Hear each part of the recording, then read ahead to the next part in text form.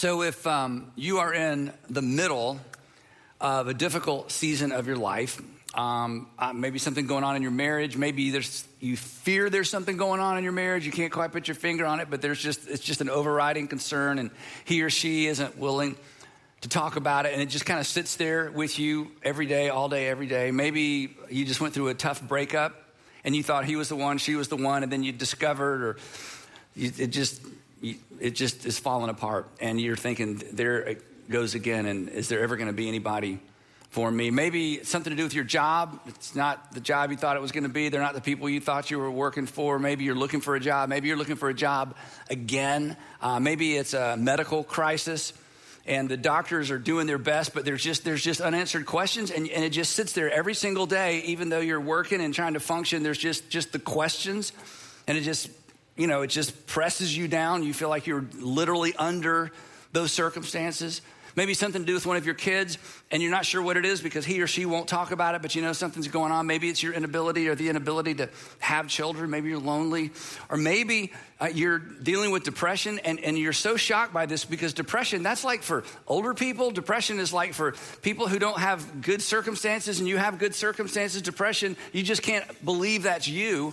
And you're not sure you're ever going to get out from underneath the weight of that. And you know there's medication, but you just think, is this really me? Is this really the life I'm living? And again, it may be something I didn't touch on, but if you're just carrying that thing. In fact, it's so big, it's hard to even sit here and listen. You almost didn't show up. You almost didn't tune in because it's just all consuming. You're the audience for today. Your Heavenly Father has something for you today. And then there's this that makes all of it worse. I think the thing that makes any of those kinds of things worse is that you look around, and isn't it true? It seems like everybody else is doing fine. And in fact, Christians have a phrase for this. If you're not a Christian, pardon us, we have our own language sometimes. And yes, it's a little bit weird. I'll acknowledge that. But the way we say this, it's like, I look around, it looks like God's just blessing them. And you wouldn't say this, so I'll say it for you. And you're thinking, I'm a better person than them. Okay, I know I'm like a better person. Why is God blessing them? And why is God not blessing me? Why is God answering their prayers? And I'll say this for you too, even though you wouldn't say this. Why is God blessing their silly prayers? I mean, those aren't even good prayers. Like, that's not even a prayer request. I'll tell you a good, prayer request, and their prayers are like, oh, hey, listen, God answered my prayer. I couldn't find the key to my brand new car. So I just stopped and prayed, and you're thinking, hey, I have a real prayer request. My son was arrested again, and we've been praying for months. So I have a suggestion for what you can do with your prodigal car key, okay? And you hate the fact that you think things like that. I do too. It's like we've all been there. You want to be happy for the happy people, but it's just kind of hard to be happy for the happy people when you're not happy. You want to be happy for the blessed people, the people that God's blessing. But when God's not blessing you, it's just hard sometimes to have a good attitude. It's hard to celebrate with people who are celebrating and rejoice with people who are rejoicing, because it's like, hello, what about me? Where is God? And why doesn't God answer your serious prayers? And then insult to injury, just, while I'm kind of, talking about us for a minute. The excuses sometimes that Christians make for God when God doesn't come through for you. I mean, I don't think they ever internalize this when God doesn't come through for them. But when God's not coming through for you, there's something in some of us sometimes that want to kind of back away from your pain and back away from what's going on with you and kind of give you Hallmark God. There's Hallmark God, and then, I got to go, everything happens for a reason. Bye. See, I hope you figure out the reason, And maybe this is true, but it's not helpful when somebody says that. Or, maybe God's trying to teach you something. Well, yeah, maybe he is. And I got my pen out. So if God would just make it clear, I'd like to learn this lesson and move on to something else. And maybe this is true, but that's not helpful. And then, hey, you just got to have faith. Bye. It's kind of offensive and it's dismissive, right? And what I hear when I hear somebody say that about somebody else's pain, and somebody kind of throws out one of those one-liners, here's what I hear. This is just me, okay? What I hear is, don't disturb my God-in-a-box faith with your actual circumstances. See, I got God all figured out. And you sow and you reap, and you sow and you reap. And so I sowed good things, so good things are happening in my life. Now, good things aren't happening in your life. And I don't understand why, because you seem like a good person too. But I can't really face all that because I don't have an explanation for that. And I've got God kind of all figured out. So I hope it works out for you. There's probably something going on in your life that I don't know about, that I don't want to know about. But I've got God figured out. So you do you and I do me. Now, if you're not a Christian or not a person of faith, or you used to be, this dynamic that I just described, this may be part of the reason you're not, because your mom or your brother or your sister had like an actual crisis, like an actual thing, and a pastor or a priest responded with a platitude, and you felt like, hey, wait a minute, you're the pastor, you're the priest. You're supposed to walk with us through this. And you felt like they were just kind of unwilling to step into the unresolvable, because some things are unresolvable. You just felt like they were unwilling to step into the unresolvable, messy reality of your life. And you're like, well, if that's what the church is, if that's what Christianity is, no thank you. I get that. And if that was your experience, I'm sorry. You deserved better than that. Your mom deserved better than that. Your family deserved better than that. And whether you listen to anything else I have to say, I just want you to know this. Jesus is better than that. Today we're wrapping up our series, a 3-part series, Under the Circumstances, holding on to God when it appears God is no longer holding on to you. And in this series, we are exploring the question, not answering it. We're exploring the question, what do our circumstances say about the love of God? And what do your circumstances say about the presence of God? What do your circumstances say, if anything, about the existence of God? Because we're all tempted, all of us, me included, we're all tempted to jump to conclusions about God based on our circumstances, both positive circumstances and negative. Our circumstances and the circumstances of other people. You've jumped to conclusions, perhaps, or drawn conclusions about God based on what you've seen other people go through, or maybe what groups of people have gone through, right? And when things are up and to the right, God's blessing. When things are up and to the right, I got God all figured out. When things are up and to the right, God is good. God is good all the time, right? When things are down and to the right, where's God? Is there God? What am I doing wrong? Or what did I do wrong to somehow deserve this? Now, if you have to leave early or tune out early, I hope you don't. I just want to go ahead and give you the bottom line. This is so important. Circumstances, regardless of how negative they are, circumstances, regardless of how extreme they are, circumstances do not have to be an off-ramp to faith. Jesus went out of his way to create a scenario to make that very point. If you missed part 1 of this series, you need to go back and watch it. Jesus went out of his way to create a scenario to prove to us and to give us an example that the most negative circumstances imaginable do not have to be an off-ramp to your faith. And today, we're going to discover that doubt and doubts don't have to be an off-ramp to our faith either. Exhibit A, John the Baptist. In fact, John the Baptist's story is a reminder that actually that doubt and doubts are baked into the story of Christianity. That if you have doubts, there's nothing wrong with you. You are probably right where you need to be, and you're going to discover yourself in today's story. Because like Lazarus, John the Baptist was actually one of Jesus' favorite people. We discovered that in week 1 about Lazarus. John the Baptist, one of Jesus' favorite people. They were probably cousins. And when I say that John the Baptist, who was clearly a historical character, figure, other first century writers talk about John the Baptist. But when I say John the Baptist was one of Jesus' favorite people, I mean, get this. This is something that Jesus said about John the Baptist, not when he was in the audience, like he was bragging on him. You people brag on people when they're there. Jesus is miles away from John the Baptist. And here's what he says to an audience about cousin John. This is amazing. I say to you, Jesus said, I say to you, among those born of women, there is no one greater than John the Baptist. Are you kidding? This is Jesus of Nazareth saying, let me tell you about the greatest person who has ever lived so far. It's my cousin, John the Baptist. He's the original goat. He is the original greatest of all time. This word actually is mega. He's like a mega man. And the fact that Jesus would say this about John the Baptist is what makes what transpired so confusing. Or maybe for you today, it's what makes what happened to John the Baptist so encouraging. Now, as you probably know if you've been around church, John the Baptist took on the role of a prophet, which meant there was no nuance. Everything was good or it was bad. There's no in between. There's no gray. There's no compromise. He called it as he saw it. He was not shy. He was not capable of compromise. So when King Herod Antipas decided to, let me tell you who he is first of all. King Herod Antipas was the son of Herod the Great. Herod the Great was the Herod who had the babies in Bethlehem slaughtered.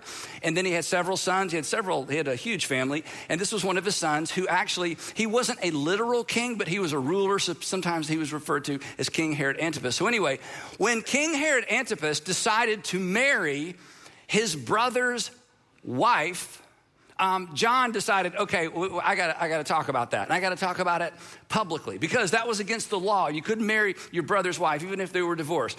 And not only that, he's the king. And as the king goes, so goes society. And besides that, this relationship between Herod Antipas and his brother's wife started as an affair in faraway Rome. Then they show up together back in Judea. And it's like, she says, honey, I'm leaving you for your brother. And to make it even more complicated, you're going to have to follow this.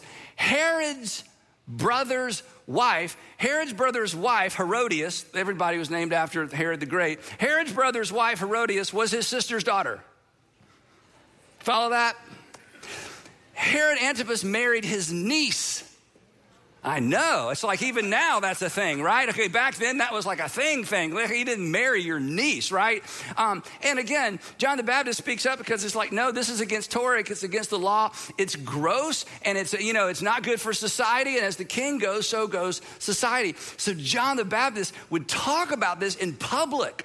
I mean, maybe, they're carting Herodias or Herod Antipas through the streets on one of those things they would carry on shoulders of slaves. That's how they traveled because they were above the ground and the dirt, was muddy and didn't get your feet muddy. That's what they did. And they had little shades pulled. And, they're going through this town and they hear John the Baptist, adulterous. I mean, he just called him out and in his mind, he's doing the right thing. I mean, he's speaking truth to power, right? This is what he would say, literally. We were told in the text. This is amazing. Mark tells us, and Mark got all of his information from Peter, who was there for all this. It is not lawful for you to have your brother's wife. I mean, it's not just you're committed adultery. It's not lawful for you. You are breaking Torah. You are violating God's standards. You are ceremonially unclean. It is not lawful for you to have your brother's wife. So, as you might imagine, Herodias, the new wife, nursed a grudge against John and wanted to kill him. Of course he did. But there was a problem. But she was not able to do so because Herod feared John. And one of the reasons he feared John is because John was the most popular person in Judea pretty much at the time. That when John the Baptist began baptizing in the Jordan River, the text tells us that all of Judea and all of Jerusalem went out to hear John preach. Now, that was hyperbole, but if only 10% of the population or 15% of the population showed up to hear John preach and teach, thousands, tens of thousands, everybody knew who John was, and Herod's like, okay, we're not touching this guy. If we touch this guy, there's going to be trouble in the land. He was not able because he feared John, and he protected him specifically from Herodias, right? Knowing him to be a righteous and holy man. I mean, Herod Antipas knows, okay, what I did was not cool at all. It did violate God's law. I know what I would think about somebody else doing this. So he knew he was guilty. So when Herod heard John, this is amazing. When Herod heard John, because he'd love to hear him speak, he was greatly puzzled. And yet he liked to listen to him. So we don't know if he stood in the back of the crowd or if he disguised himself, because rulers would do that from time to time to find out what's going on with the people. But he would listen to John, and he knew he was a holy, righteous man. He's the most popular guy in Judea. And he didn't understand everything John taught, but he knew there was something to this guy, right? Well, eventually, Herodias has her way, and she at least convinces her husband to have John the Baptist arrested. So John the Baptist gets arrested by Herod's men, and Herod, and wisely, does not imprison him in Jerusalem where Herodias could get to him. He imprisons John the Baptist in a desert dungeon down in the Jordan River Valley, far away from the city of Jerusalem. But it is a miserable, miserable, miserable place to be. And perhaps, I think he put him there to protect him from his new wife. And this is when the story goes completely off the rails. This is when the story gets extraordinarily confusing, or perhaps extraordinarily encouraging. So you ready for this? Now, when Jesus heard that John, cousin John, when Jesus heard that John, the most popular man in Judea, righteous man, everybody knows he's a good guy. When Jesus heard that John had been taken into custody, what do you think Jesus did for the GOAT, for the greatest man of all time, who leveraged, John actually leveraged his own popularity to launch Jesus' ministry. Remember this? Remember, John the Baptist has thousands and thousands and thousands of people coming to hear him and preach and teach and baptize in the Jordan River Valley. And one day he's doing his thing and he looks up and he says, okay, the Son of God, who has come to take away the sin of the world, is here. The Lamb of God who comes to take away the sin of the world. And he says about Jesus of Nazareth, his cousin, look, you guys think I'm great? You think I've drawn a big crowd? Let me tell you, I'm not worthy to even lace this guy's sandals. I am nothing in comparison. It's time for me to shrink. It's time for him to become great. And at that moment, many, many, many of John the Baptist's disciples left John to follow Jesus. And Jesus was off to the races in terms of his public ministry. So John the Baptist, he's the forerunner. He's the warm-up act for Jesus. And of course, Jesus is extraordinarily grateful for John the Baptist. So when John is arrested and taken into custody, what do you think he did? Spring him, bust him out, send an angel to bust him out, send some friends, bake some brownies and visit him at least, loaves and fish, or turn Herodias into a loaf and feed her to the fish. There's all kinds of things, Jesus could have done. This is so strange. And Matthew, who's there for all this, Matthew was a tax collector who had people who worked for him, scribes, who scribed everything down. That's why Matthew's gospel account is so full of detail. Listen to how Matthew explains what happened. Now, when Jesus heard that John had been taken into custody, he withdrew. If we had a map, it would illustrate just how much he withdrew. He withdrew to Galilee. Leaving Nazareth, he went and lived, not visited, not vacationed. He went and lived in Capernaum. If you had a map of the Holy Land, Judea and Jerusalem is in the south. Jesus left the south, left Judea, went all the way to Galilee, and went as far north into Galilee as he possibly could. He gets to the Sea of Galilee, and he goes all the way up to the very tip top of the lake. He's by walking distance. He's close to 200 miles away or more from John the Baptist. And he wasn't already there when he heard. This is what's amazing. When he heard of what happened to John, Matthew sandwiches these two ideas together almost in a single sentence. Jesus automatically and immediately withdrew to Galilee. And get this, he settles in Capernaum, which is a beautiful, beautiful fishing village on the north end of the Sea of Galilee. John the Baptist is arrested, put in a dungeon. Jesus went to the lake. And he didn't just go for the weekend. He went and he lived there with his guys. The opposite direction while John is sweating it out in a desert dungeon. Now here's the question. This is so important. This is why, I don't know what you're taught, about the reliability of the Gospels. I'm telling you, this is why you can believe with confidence that the Gospels, Matthew, Mark, Luke, and John, they are reliable accounts of actual events. Why in the world would Matthew tell us this? Why doesn't he just say, oh, John the Baptist was arrested? Meanwhile, let me tell you what Jesus did. He wants us to know that Jesus' response to his cousin's arrest is that he went in the opposite direction. He actually withdrew. This is horrible. This is terrible. This is embarrassing. This is how you know it happens. In literature, one of the ways that you know the literature is authentic is whenever anything makes the hero look bad, you know they didn't make that up. Because you don't make up a story that makes your hero look bad. If you're trying to convince somebody to believe something about a person, you leave out the bad stuff. We do it all the time. Why in the world would Matthew include it? 2 reasons. Number one, it happened. Number two, because when Matthew wrote this, he had the insight to know why Jesus did what he did, and he believed, as I believe, that he did this for you. It's horrible. It was intentional. Here's what I mean by that. Do you ever feel like God is a million miles away?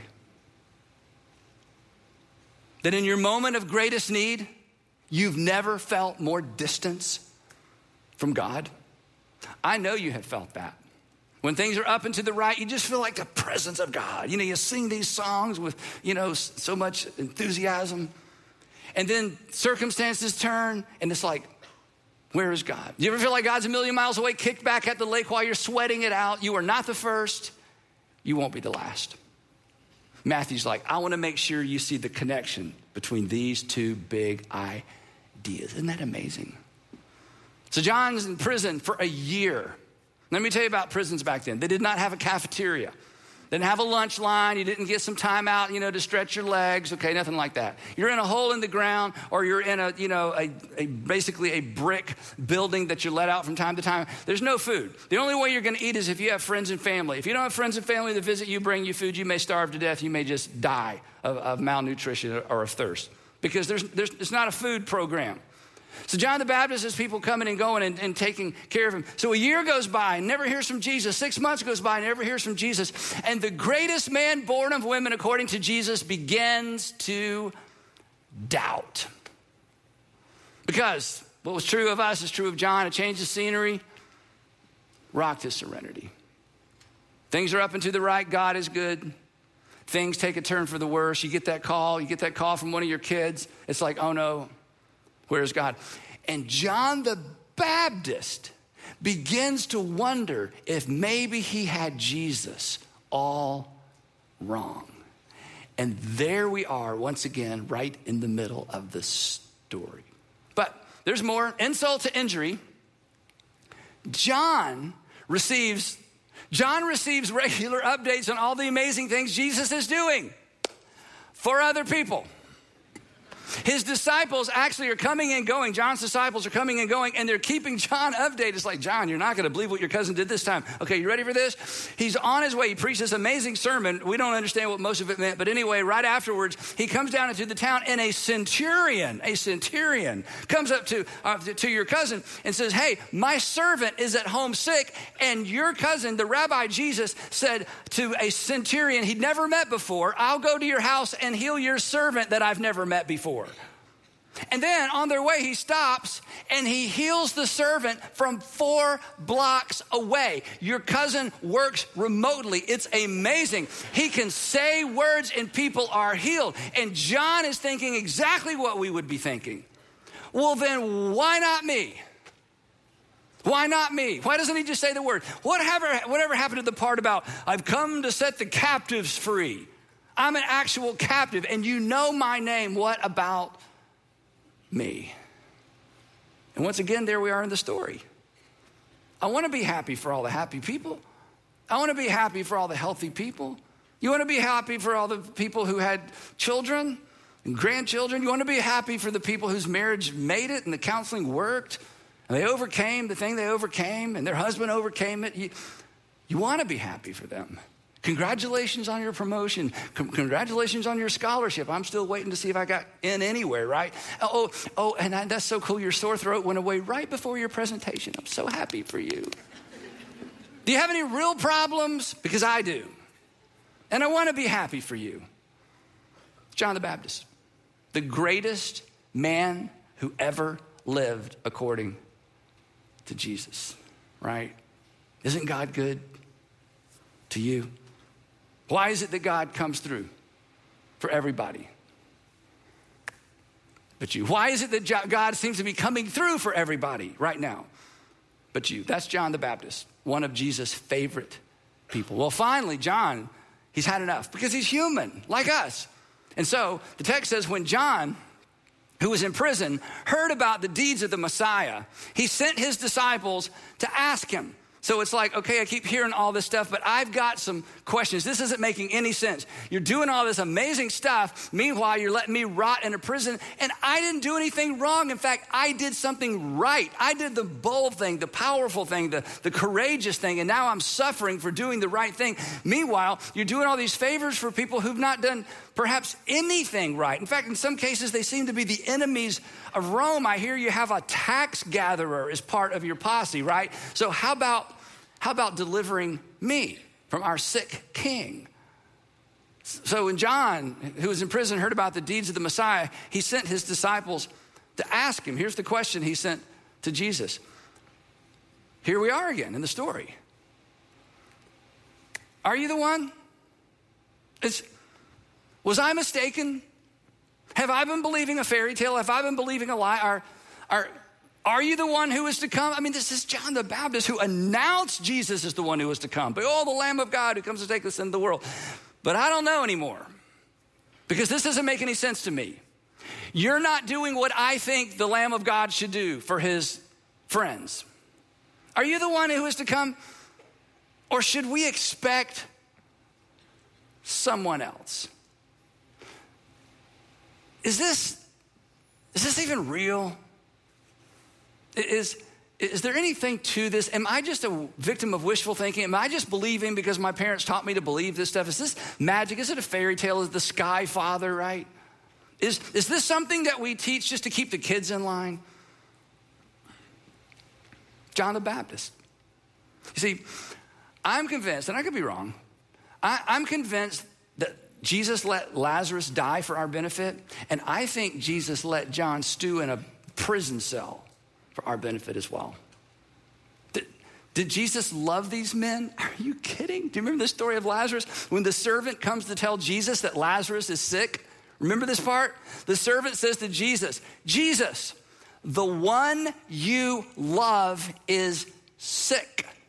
Didn't even have to use Lazarus' name. Did Jesus love these men? Yes. Does Jesus love you?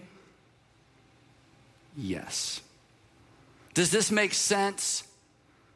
In a way, yes. In a way, no. But did Jesus love these men? Yes. Does Jesus love you? Yes. So they come to Jesus and they say, hey, they finally find Jesus. He's with a crowd again. And they're like, hey, Rabbi, Cousin John has some questions for you. He wants to know, and this is a little bit embarrassing. Please don't judge him too harshly, but it's been a year and a half. Cousin John wants to know, are you who he told everyone you are? Because he has his doubts. And to be honest, we're wondering ourselves. And here's what Jesus said. Matthew, again, who recorded all this. Jesus said to John's disciples, go back and report to John what you hear and see. To which they thought, okay, that's not like really encouraging. We want to let you know we've been doing that all along. He's not encouraged by all the things you're doing for everybody else that you never met until they asked. And Jesus is like, no, I want you to go back and tell him what you hear then see. And I want you to tell him this specifically. Tell Cousin John, tell the prophet, tell him that the blind receive their sight.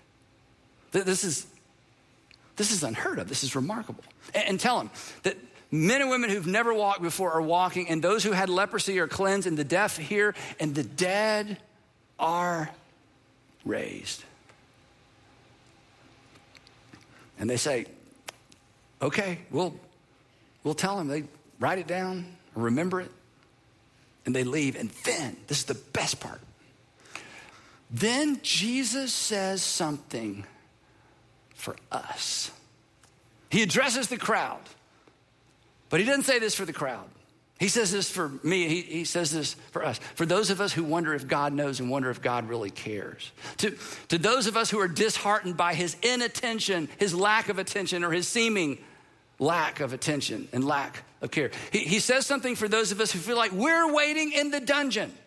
And we don't have a court date. In fact, we don't have any representation. It looks like it's just going to go on and on and on and on, and there's no end in sight. And we're starting to doubt, and it's wearing away on our faith and our confidence in God.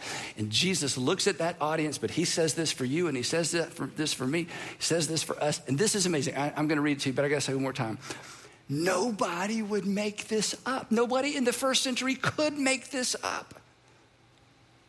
Jesus looks at them and speaks to us, and he says this. It's amazing. Happy or blessed is anyone of any generation. Blessed is anyone who does not stumble on account of me. Jesus anticipated your confusion and mine. Jesus anticipated our doubts. Jesus anticipated as we sit back and try to make this a formula, and I thought if I did, God must, and if I promised, then God will. I thought there was some kind of formula, some kind of code, and God's not acting like I think God should act, and Jesus isn't responding like I think Jesus should respond, and Jesus is saying, blessed is the person that does not get tripped up when I don't act like they think I ought to act. Blessed are the followers who don't quit following when their heavenly Father doesn't do what they think their heavenly Father ought to do. He anticipated our confusion. His response or non-response may trip us up. His response or non-response may cause us to doubt. It might tempt us to walk away, and that's unnecessary. And I want to say this to some of you today because you're right on the edge of that. You're reaching for the doorknob to go, okay? The reason Jesus said this is this. He knows, and some of you have experienced this, that when you lose faith, you opt for something to substitute for your faith. When you decide God's not it, Jesus is not it, Christianity's not it, you will opt for something else. You will choose something else, and that something else usually makes things worse, not better. I love what Philip Yancey says. I don't even remember which book this was from, but I just hang on to this. He says, the only thing worse than disappointment with God is trying to navigate disappointment without God. The only thing worse than disappointment with God, God's not acting the way I think God should act, is facing disappointment once you put God in the rear view mirror. Because in that moment, you have no hope of ever making sense of things, and you have no hope that things will ever make sense. And Jesus says, this is amazing. He says, I understand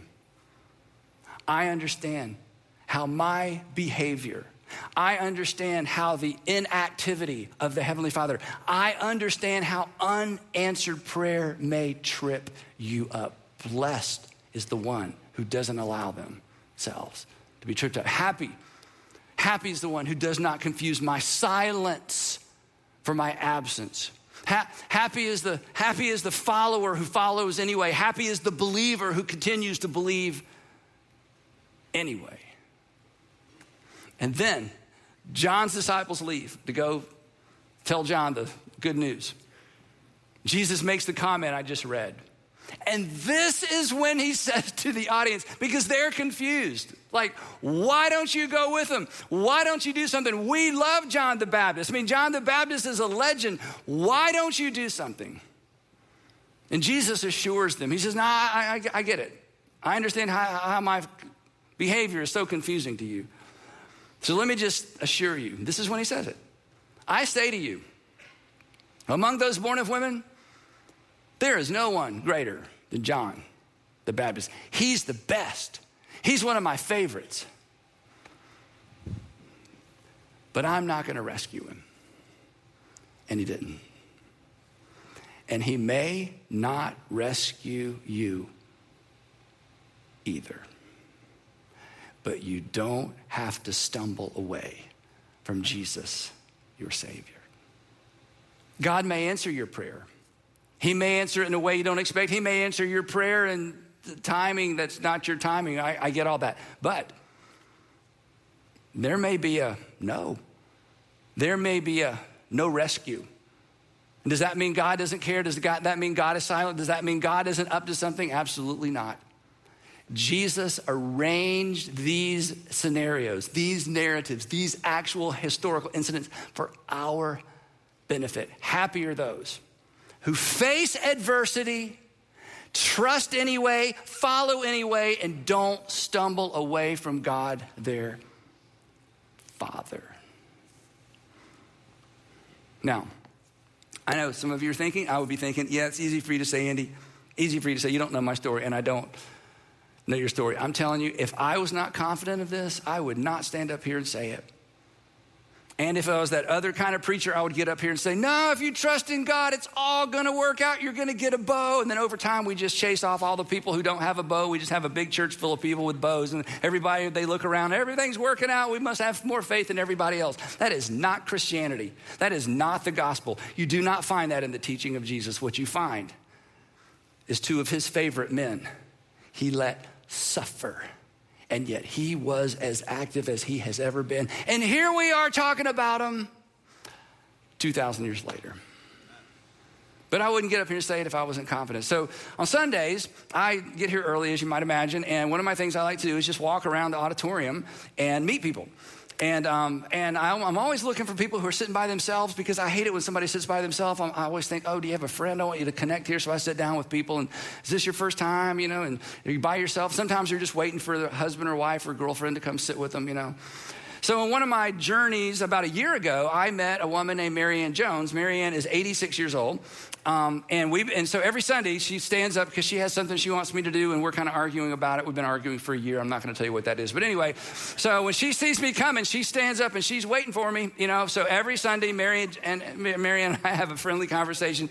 So at some point, I wanted to ask her a question. I got her cell phone number. And so then she had my cell phone number. And then every Sunday, she sends me a text and rates the sermon. Every Sunday. Not making this up. She's going to rate today's. I guarantee you, I'll get a text. And I usually get an 8, 9, or sometimes a 10. A few weeks ago, I got a 100. I'm like, whoa, did you change the scale, or was it really that good, So one Sunday, I said, Marianne, I want to know your whole story. You're 86 years old. And she said, okay. So I invited her to my office. She came. We spent 2 hours together. I said, start from the very beginning. She told me her whole story. Very, very difficult childhood. Just needed to escape the home.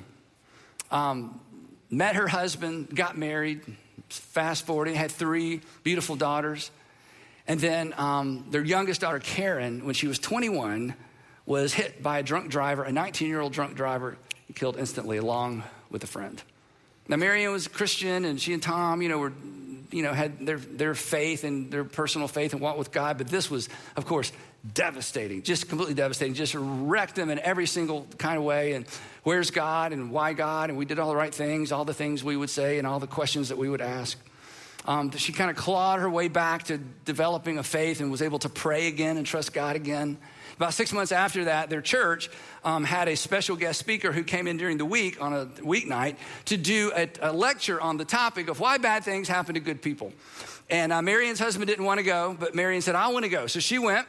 And so this lecturer, this pastor got up, and there's about 150 people there, and he talked for about 30, 45 minutes about why bad things happen to good people. Then he said, are there any questions? And Marianne said, I raised my hand. And he said, yes. And I stood up and I said, so, Pastor, why do bad things happen to good people?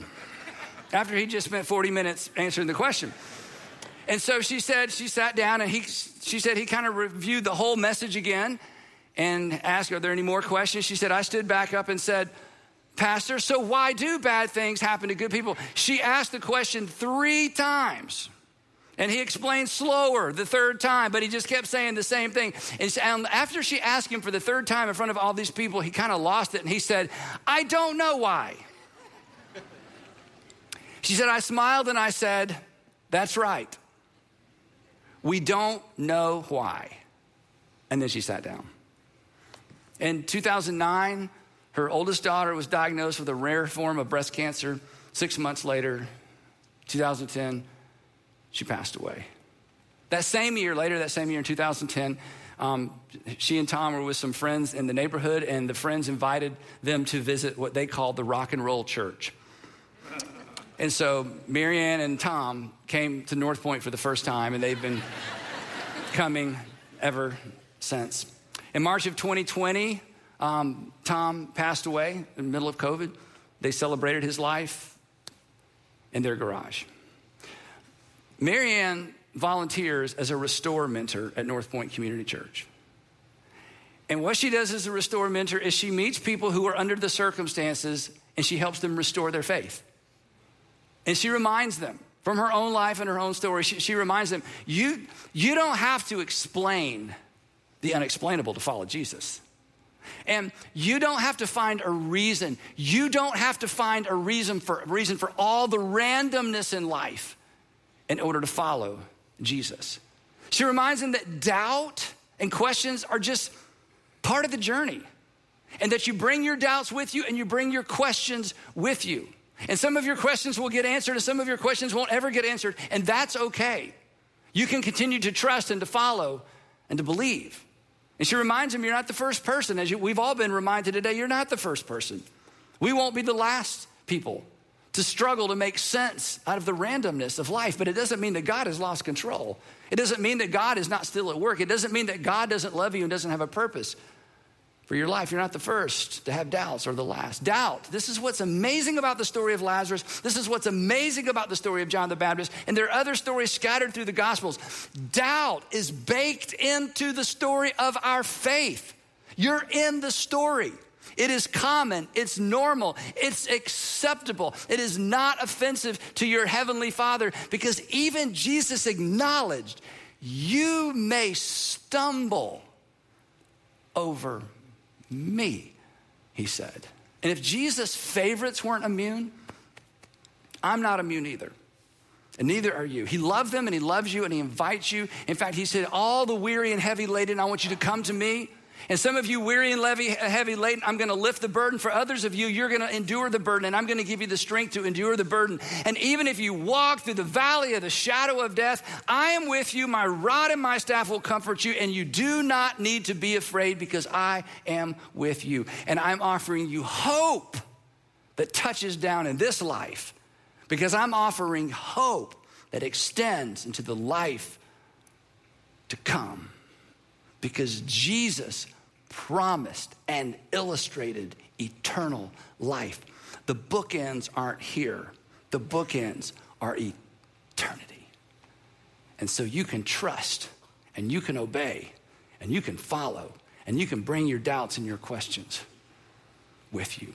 You don't have to stumble away, because God doesn't act the way you think God should act. Now, this time, usually in our messages, I pray and dismiss you. But I talked Marianne Jones into coming to pray for you today to close the service. She's written a prayer specifically for all of you who feel buried under the circumstances. So Marianne, would you come on up here with me? Would you please welcome sweet Marianne Jones?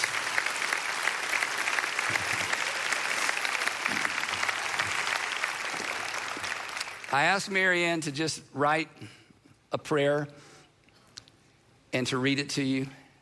And she says she would be happy to do it, even though she's not a public speaker. Marianne. I can't believe I allowed Andy to talk me into doing this. But here is what I know. I'm going to put my glasses on. Time and trust have shown me how amazing God truly is. I so believe Jesus will turn your brokenness into joy if you let him. It's a wow when it happens. It brings joyful tears to my eyes just thinking about it. I would like to pray for you now. Heavenly Father, thank you for giving me a chance to share a little of my story through Andy. We give you praise and thank you for this day. Help us through our anger, blaming you when we feel totally broken. Help us see with open eyes that you did not cause our anger, our brokenness. Help us to see the love you are surrounding us with, coming through other people. Help us also see the mission you want us to accomplish through our brokenness. Help us see how we can change our anger into the gifts you are sending us. Help us remember that we are not the owners of our lives, but we are the stewards of our time here on earth. In Jesus' name, amen. Thank you. You stay up here with me. Okay. Look at that.